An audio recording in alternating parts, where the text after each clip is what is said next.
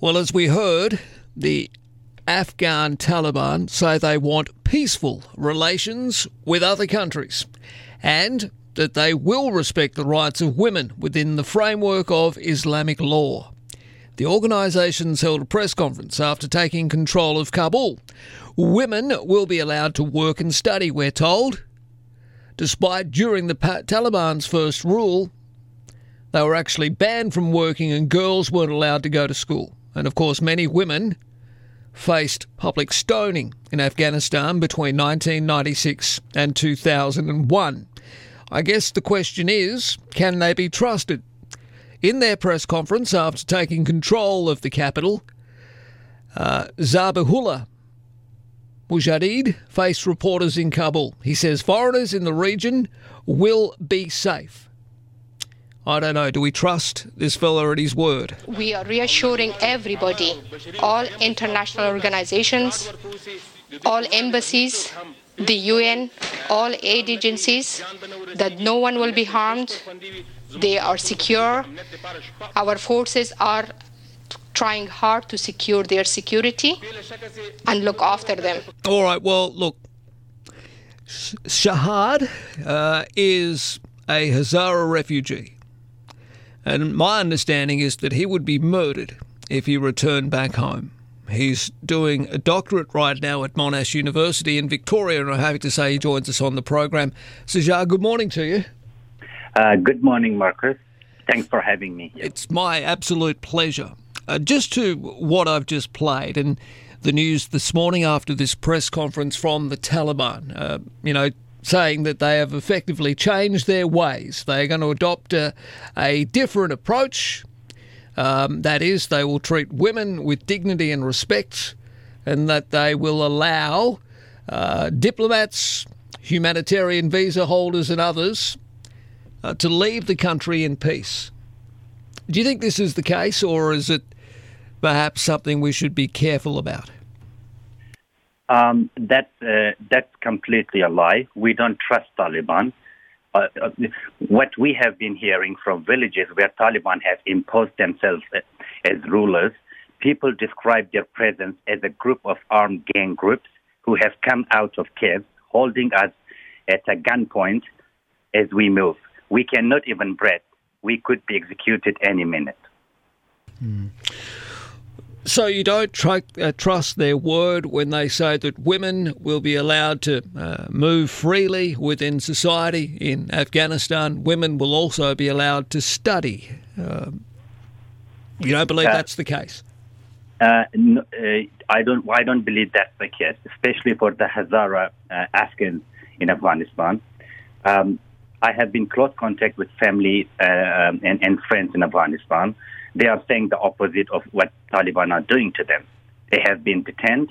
There have been the house search for people who have for Afghans who have worked with the government, for human rights defenders, and for other members of Hazara Shia minority. Yeah, so those in a minority, like people you've referred to, they are still at grave risk from the Taliban. They are indeed. Hazaras, especially in particular, the persecuted Hazara minority in Afghanistan are right to fear the present may intimate the past. Because in the post-withdrawal talks so far with the Taliban have said that they will only accept the Hanafi jurisprudence of Islam practiced by Afghanistan's Sunni majority, and Taliban explicitly had rejected accommodating the Shia Islamic law and values followed by the persecuted Hazara minority into any post-withdrawal reconfiguration. So it is an ambiguous signal and a very dangerous signal to the Hazara. All right, explain your circumstance. You're currently doing a doctorate at university here in Australia. Obviously, you're on a visa.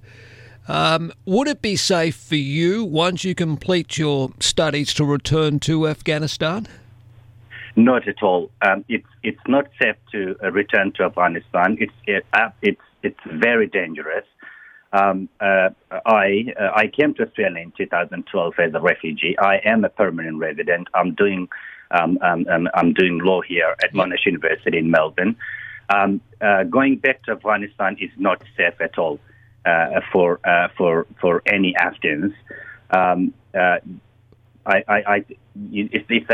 If we go back to Afghanistan, we will be killed by Taliban, especially particularly for the Hazaras.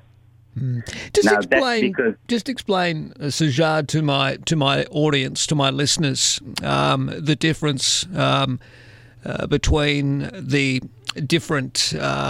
I guess I'm just trying to understand. So you're Hazara, but the Taliban will only allow a certain practicing of the Muslim religion within their new framework. So anybody that's outside of this framework will be at risk of persecution. Is that right? That's right, yeah. Okay. From what they have said in the peace negotiations with Afghan government recently. Okay, so they're not at all as tolerant as what they're making out to be in the press this morning. They are not at all. In fact, what they have done in Taliban from the Hazaras, we have a memory of persecution and genocide that we faced by Taliban in the 1990s. So what Taliban did in the 1990s when they ruled Afghanistan, the Taliban starved thousands of Hazaras to death by blocking food supplies to them. They massacred thousands of Hazaras in Mazar-e-Sharif in 1998, which remains one of the most notorious atrocities in the 40-year conflict in Afghanistan. Taliban massacred over 2,000 Hazaras, and that's reported by the Human Rights Watch. But the Hazara group estimate that 15,000 Hazaras were died in orchestrated killings under the Taliban, which in turn became the trigger for major refugee flows to neighboring countries and further afield to Europe. We Hazaras believe that we will be killed. We will face genocide by Taliban, and Hazara minority will make one of the biggest groups of asylum seekers and refugees in the region. Well, that is a concern. I mean, I'm told the Hazaras are the third largest ethnic group in Afghanistan. They're also a significant minority group in Pakistan as well, and it's not as if you'd be safe in Pakistan either. I mean, there are some 4 million Hazaras in Afghanistan alone, but here in Australia, I also understand certainly there are in excess of 25 to 30,000 Hazaras. Will it be possible for people to claim some sort of asylum or humanitarian respite here in Australia? Is it still difficult? It has been very difficult here in Australia. I was lucky to get permanent protection here in Australia, but we have thousands of Hazaras on temporary and chef visas who are living in Australia for more than 8 years now. They are living in destitution. They are living on temporary and chef visas. They are not being given a chance to get a permanent protection to unify with their families. Yeah. And it has been really difficult. Well, hopefully, given what's going on in Afghanistan at the moment, hopefully our government can protect these people and not ensure that they're not sent back.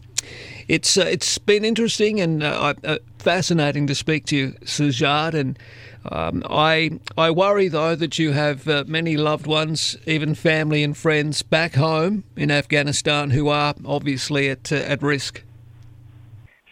Thank you. Can I share one last point? Please. Quickly. I think three things that Australia must immediately do to help Afghans. One, to grant them permanent visa to all Afghans here in Australia on temporary visa. Two, to facilitate family reunion for all Afghans here living in Australia. And the last point,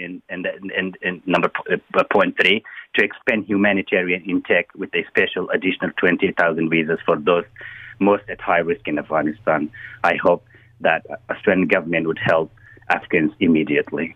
All right, well, we will share our discussion this morning, and no doubt people in the government will hear it. Sajjad, thank you very much for your time. All the very best for the rest of your studies. And look, I wish your loved ones and family and other members back home in Afghanistan all the very best. I pray that they stay safe.